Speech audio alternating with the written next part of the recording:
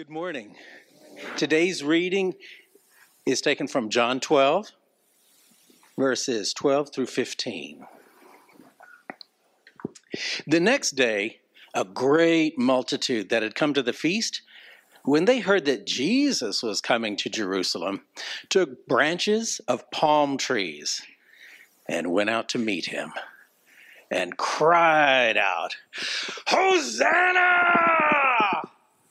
Blessed is he who comes in the name of the Lord, the King of Israel." Then Jesus, when he had found a young donkey, sat on it. As it is written, "Fear not, daughter of Zion. Behold, your king is coming, sitting on a donkey's colt."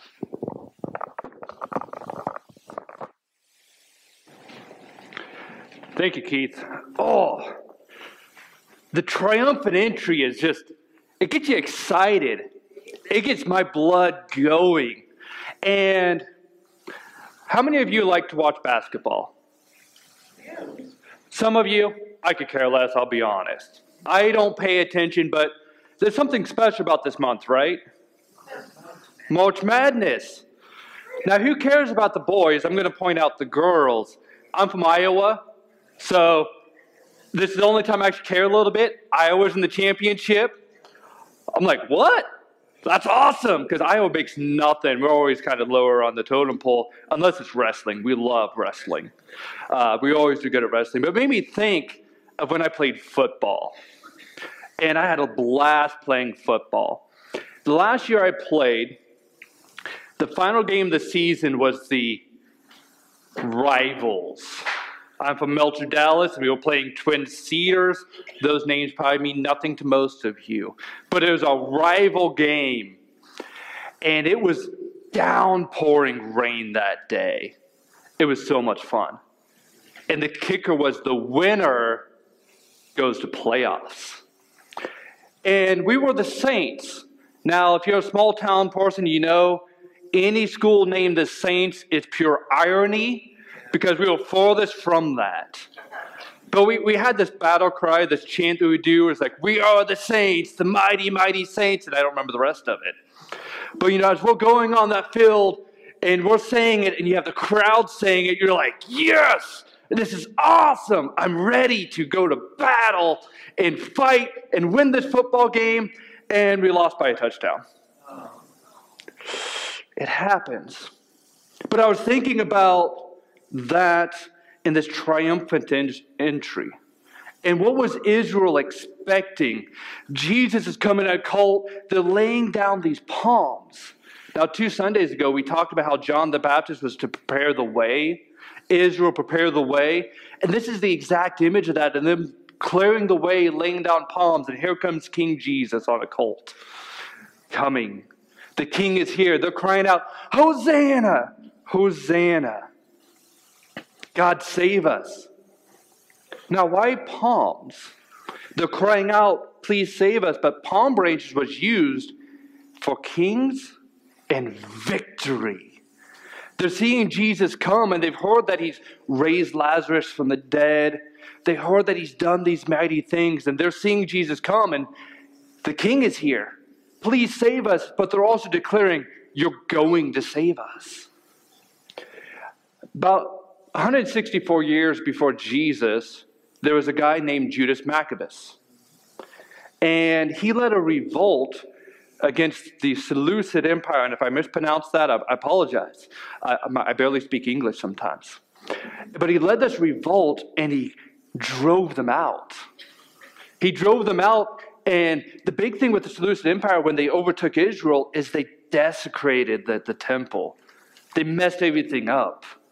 They defiled it. And when Judas came and led this revolt, drove them out, he also rededicated, cleansed the temple, put it back together. And this is such an important part of history, especially for the Jews, that they have a holiday called Hanukkah to celebrate this time. Now, here's an interesting thing about Judas Maccabeus. After he did all this, when he came into Jerusalem, anybody want to guess what the Israelites did? Palm branches. They waved them. Victory, victory. This was so rooted in their culture that palm branches was a sign of victory and kingship. So much so that they saw what Judas did and they thought, maybe this is the Messiah. Obviously, it wasn't. Victory only lasted a few years. But palm branches are significant in saying that victory is here. Now, if I think about the Israelites and them calling out this victory, save us, save us, and they're thinking Jesus as an earthly king to drive out Rome, who could blame them? Because we look throughout the Old Testament to the judges and the kings, people would cry out and God would bring somebody to deliver them from the oppressors. You ever wonder how disappointed the Israelites would have been after crying out, Hosanna, save us, here's the victory, and in a few days, this king riding on a colt would be handed over, would be betrayed, would be beaten, hung on a cross and die? How disappointed would they have felt that here's this king that's going to deliver us, but he doesn't. Rome is still in charge. They're still oppressed because they missed part of who Jesus was. Jesus is to be king, but you know what? Jesus is greater than a king. He's more than just an earthly king. It's something greater, something more. In John chapter 1, we learn about who Jesus is beyond just a king. So let us pray real quick, and then we'll dive into what it means that Jesus is the Lamb of God. Dear Heavenly Father, we praise you that we have the time to celebrate that you sent your Son riding on a colt to save us. And as we dive into your word, we study what it means to be a Lamb of God. I pray your Holy Spirit will convict our hearts to what you need us to hear. We pray this in Jesus' name. Amen. So John chapter 1, verses 29. The next day he saw Jesus coming towards him and said, Behold the Lamb of God, who takes away the sin of the world. This is he of whom I said, After me comes a man who ranks before me, because he was before me. I myself did not know him, but for this purpose I came baptizing with water, that he might be revealed to Israel.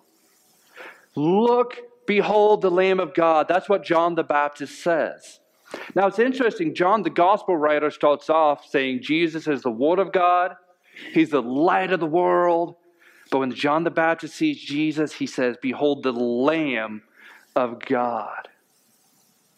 Now what's the purpose of a lamb? What's significant about a lamb? A lamb's not mighty. A lamb is pretty defenseless. A lamb is a baby goat or baby sheep, like small. But when you think of the Old Testament and sacrifices and what a lamb signifies, it becomes so beautiful.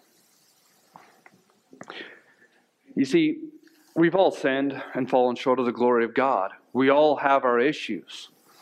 And our sins always require a payment, a sacrifice for them. And the sacrificial system in the Old Testament actually goes all the way back to Genesis chapter 3, to the Garden of Eden, when Adam and Eve sinned. When Adam and Eve was in the Garden of Eden, they were naked and unashamed. It's weird to think about, but they were. And once they ate of the fruit, they realized that they were naked and they were ashamed. And what did God do? He made them clothes out of animal skin, which means an animal died to cover their sin. And the lambs were often used as the sin offering. When somebody rebelled against God, they had an issue, they did committed a sin. A lamb was sacrificed to cover up that sin. But it was always temporary, because you know what? The next time you messed up, you had to do it again and again and again. So that's part of the sacrificial sin offering, but there's a bigger offering that was given. And that takes us all the way back to Exodus chapter 12. This would be the time when Israel was enslaved by Egypt. They were stuck. And God was saying to Moses, take my people out. I'm going to deliver my people. And Pharaoh kept saying no. And we get the plagues, one after the other after the other, until the great big final crescendo. You see, God used Pharaoh to show his power and his might, his judgment and his mercy, all mixed together in one. And in Exodus, God tells Israel, here's the steps you must follow for this final plague. The plague of the firstborn son, where the firstborn of man and of animal would die. And so he gave them these instructions. The Lord said to Moses and Aaron in the land of Egypt, this month shall be for you the beginning of months. It shall be the first month of the year for you. Okay, let's pause a second. Think about that.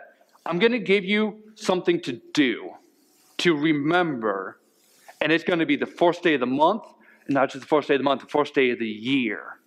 How important is this festival? How important is this remembrance that they're supposed to do? Because this continues on. Continuing in verse 3, tell all the congregation of Israel that on the 10th day of the month, every man should take a lamb according to the father's house. A lamb for a household. And if the household is too small for a lamb, then he and his nearest neighbor shall take according to the number of persons. According to what each can eat, you shall make your count for the lamb. Your lamb shall be without blemish. Now think of Israel at the time. They're under the judgment of Egypt. They're getting ready to go and be driven out of Egypt, right? Now, if you're a logical person like me, I would find whatever lamb that was lame, that kind of walked funny, that couldn't move very fast. That's what I would want to offer, right? Get rid of what's going to be baggage and keep the good stuff so that when they get older and breed, you got the good lamb that becomes the good parent to have more good lambs, right? No. Without blemish, without issue. That's the lamb that must be sacrificed for this Passover supper. A male a year old, you may take it from the sheep or the goats, and you shall keep it until the 14th day of the month, when the whole assembly of the congregation of Israel shall kill the lambs at twilight. Then they shall take some of the blood and put it on the two doorposts and the lintel of the house in which they eat. They shall eat it all and roast it over fire. Picking up at the end of 11, it is the Lord's Passover. For I will pass through the land of Egypt that night, and I will strike all the firstborn in the land of Egypt, both man and beast. And on all the gods of Egypt I will execute judgments.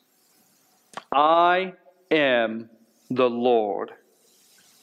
The blood shall be a sign for you on the houses where you are. And I will see the blood, I will pass over you, and no plague will befall you to destroy you when I strike the land of Egypt. So here you have a Passover lamb sacrificed. See, this lamb was actually a substitution for Israel's firstborns. Because with the judgment of God that was coming, Israel was also under judgment. They rebelled against God quite a bit. But here God was saying, if you offer this lamb, I won't take your firstborn. I'll see the blood pass over you and go to the next house. So here we see a lamb as a substitute for the firstborn dying. The lamb died instead. And it's also interesting when you look, they had these instructions that they're supposed to do, stuff that they were supposed to eat. But the lamb was to be sacrificed and the blood spread on the doorposts. Now, riddle me this. Say you're a good Israelite, you hold these instructions, and you do everything, but you don't put the blood on the doorposts. What do you think would happen? Would God pass over that house? Or would the sign not be there and destruction would come to the firstborn? Strictly speaking, if you read it, without the application of the blood, the firstborn would still die.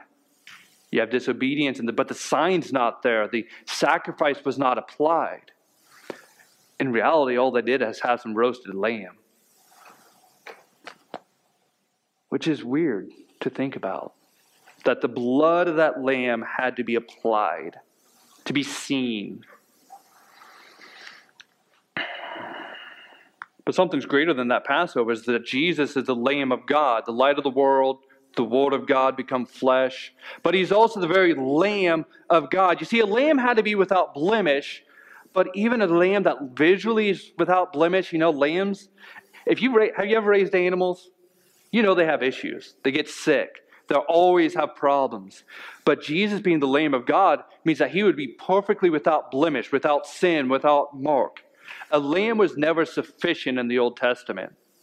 So in the time of the Passover, God saw the blood and passed over. The firstborn didn't die, but what happened later to all the firstborns of Israel? They eventually died because that lamb wasn't sufficient. But we have a Lamb of God that is. And actually 1 Corinthians chapter 5, verse 7 is clearly stated that for Christ, our Passover lamb has been sacrificed. Jesus was more than a king. He was something greater. He is a lamb that was sacrificed for you, for me, for Israel, and for the entire world. And that is something they missed when they cried out, "Hosanna, save us." They were looking for an earthly king to deliver them from Rome.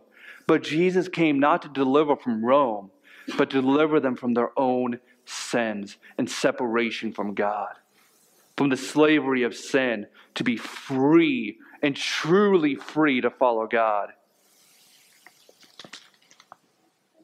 So I think it's appropriate that we take some time today to read the sacrifice of Christ. The lamb that was offered and sacrificed for me and for you. This will be John chapter 19.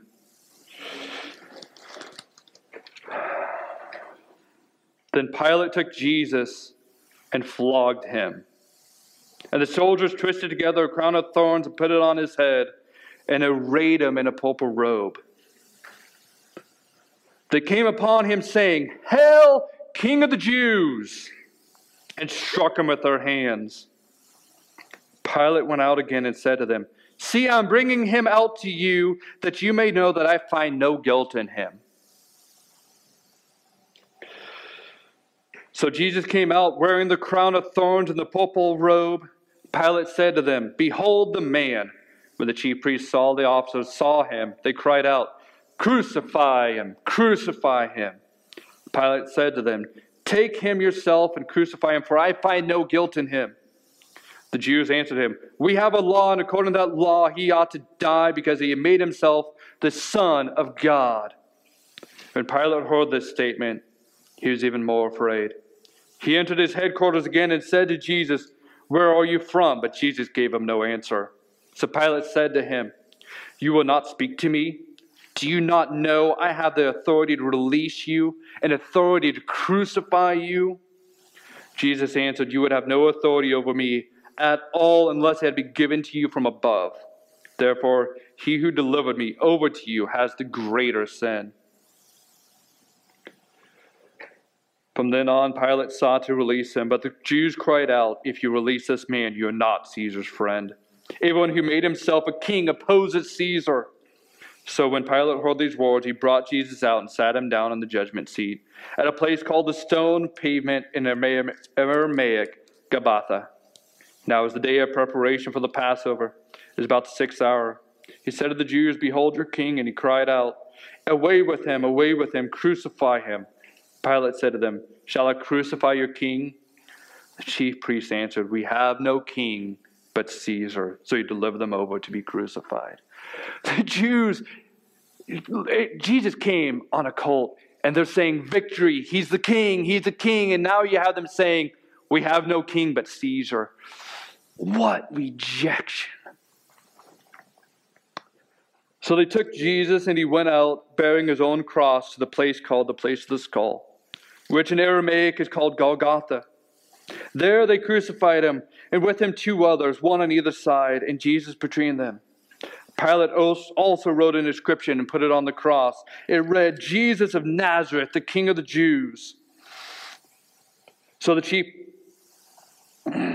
many of the Jews read the inscription, for the place where Jesus was crucified was near the city, as written in Aramaic and Latin and Greek. So the chief priests of the Jews said to Pilate, "Do not write the King of the Jews," but rather the man said, "I am the King of the Jews." And Pilate said, "What I have written." Rejection again. When the soldiers had crucified Jesus, they took his garments and divided them into 4 parts, 1 part for each soldier, and also his tunic. But the tunic was seamless and woven in one piece from top to bottom. So they said to one another, "Let us not tear it, but cast lots for it to see whose it shall be." This was to fulfill Scripture, which says, "They divided my garments among them, and for my clothing they cast lots." The soldiers did these things, but standing by the cross of Jesus was his mother, and his mother's sister Mary, the wife of Clopas, and Mary Magdalene. When Jesus saw his mother and the disciple whom he loved standing nearby, he said to his mother, "Woman, behold your son." Then he said to the disciples, "Behold your mother." And from that hour the disciple took her to his own home. After this, Jesus, knowing that all was finished, said to fulfill the Scripture, "I thirst." A jar full of sour wine stood there. So they put a sponge full of sour wine on a hyssop branch and held it to his mouth. When Jesus had received the sour wine, he said, "It is finished." And he bowed his head and gave up his spirit. The difference between the lamb of Exodus and the lamb of Jesus is the lamb of Exodus had no choice. It was picked. Jesus willingly went to the cross as a Lamb of God to sacrifice an ultimate Passover lamb to take away the sin of the world.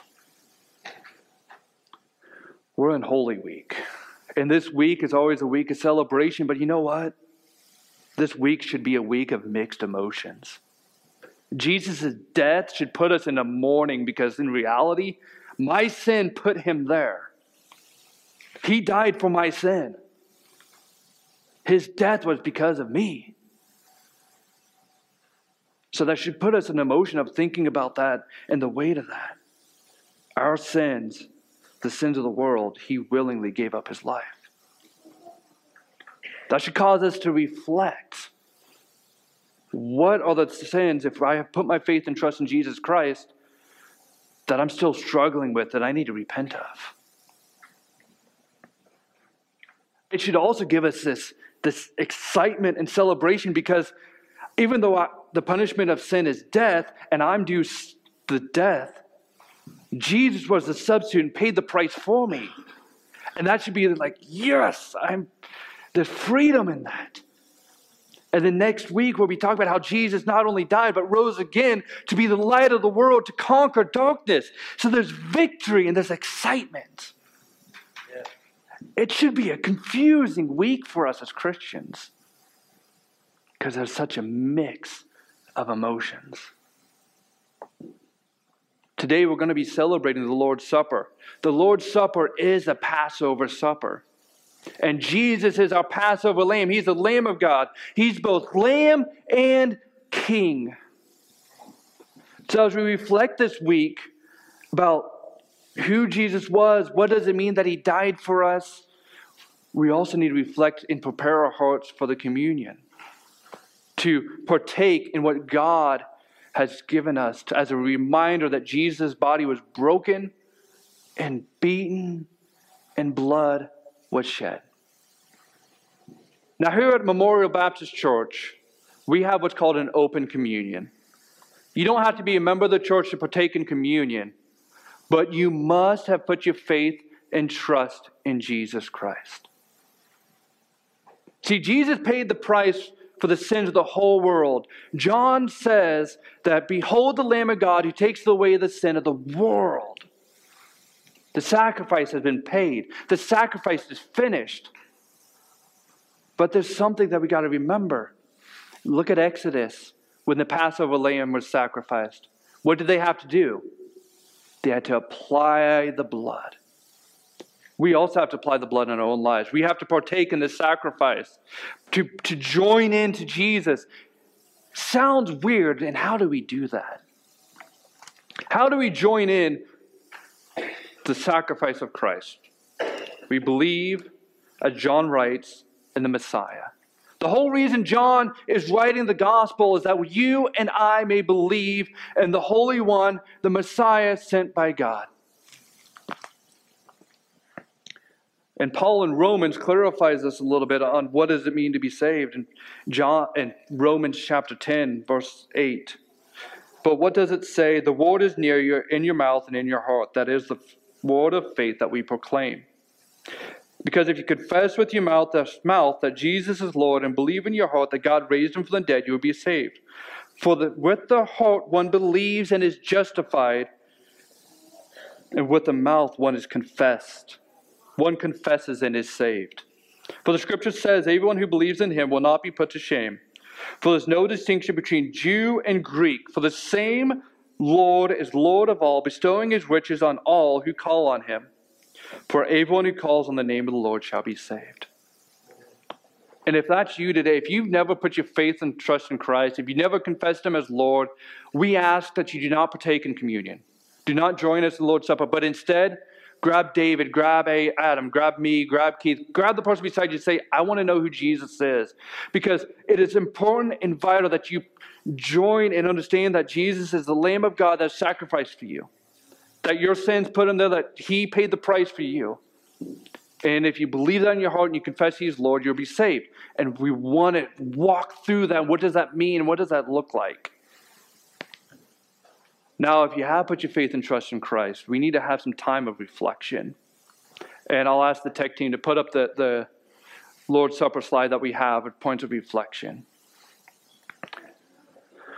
We need to have a time of confession. Easter and the Holy Week should be a time that we look and remember what Christ has done, that he's the Passover lamb, but also like where are we falling short to put him there? Because I don't know about you, but I struggle with sin all the time. Got cut off this week. I drive a semi, and man, did my mouth want to say stuff. I get road rage, which is not good when you drive a semi. Because if you're in town, people don't pay attention. But that's a hard issue. Because I shouldn't get angry in that situation. It's meaningless. But I do.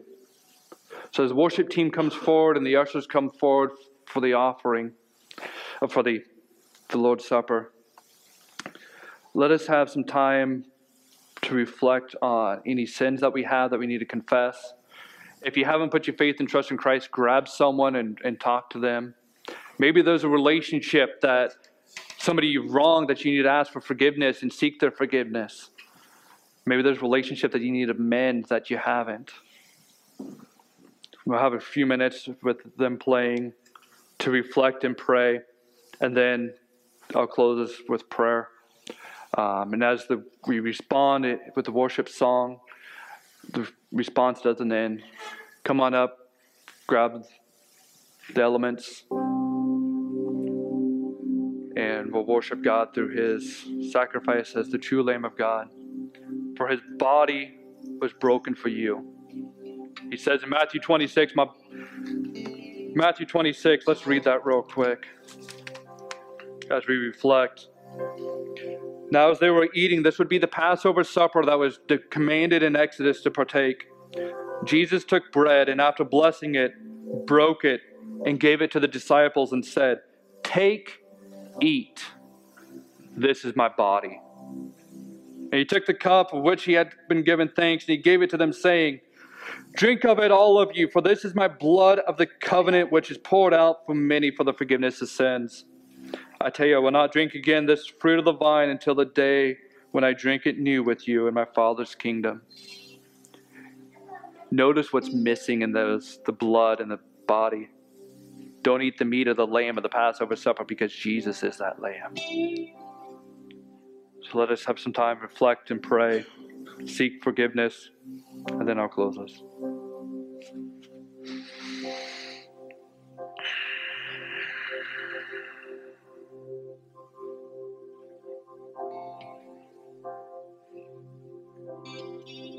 Dear Heavenly Father, I'm sorry that your Son had to pay the price for my sins, pay the punishment that was due to me. Sorry for the times I get road rage, when my heart is not turned to you, but turned to worldly things, where I don't put my faith and trust in you. Forgive me for the times I try to do it on my own, and not with you. As a church, Lord, if there's any times that we have looked to do things on our own way and not what you've called us to do, we ask for your forgiveness. We ask your Holy Spirit to convict us this week of any shortcomings, any sins, any issues that we haven't confessed to you. Let those come to mind. Let the weight of Jesus' sacrifice as the Lamb weigh heavy on us this week, so that next week when we look at that, you didn't just let him die, but you rose again from the grave, that we may rejoice even greater because you conquered death, you conquered sin, you are the light of the world, and you conquered the darkness. Pray this in Jesus' name. Amen.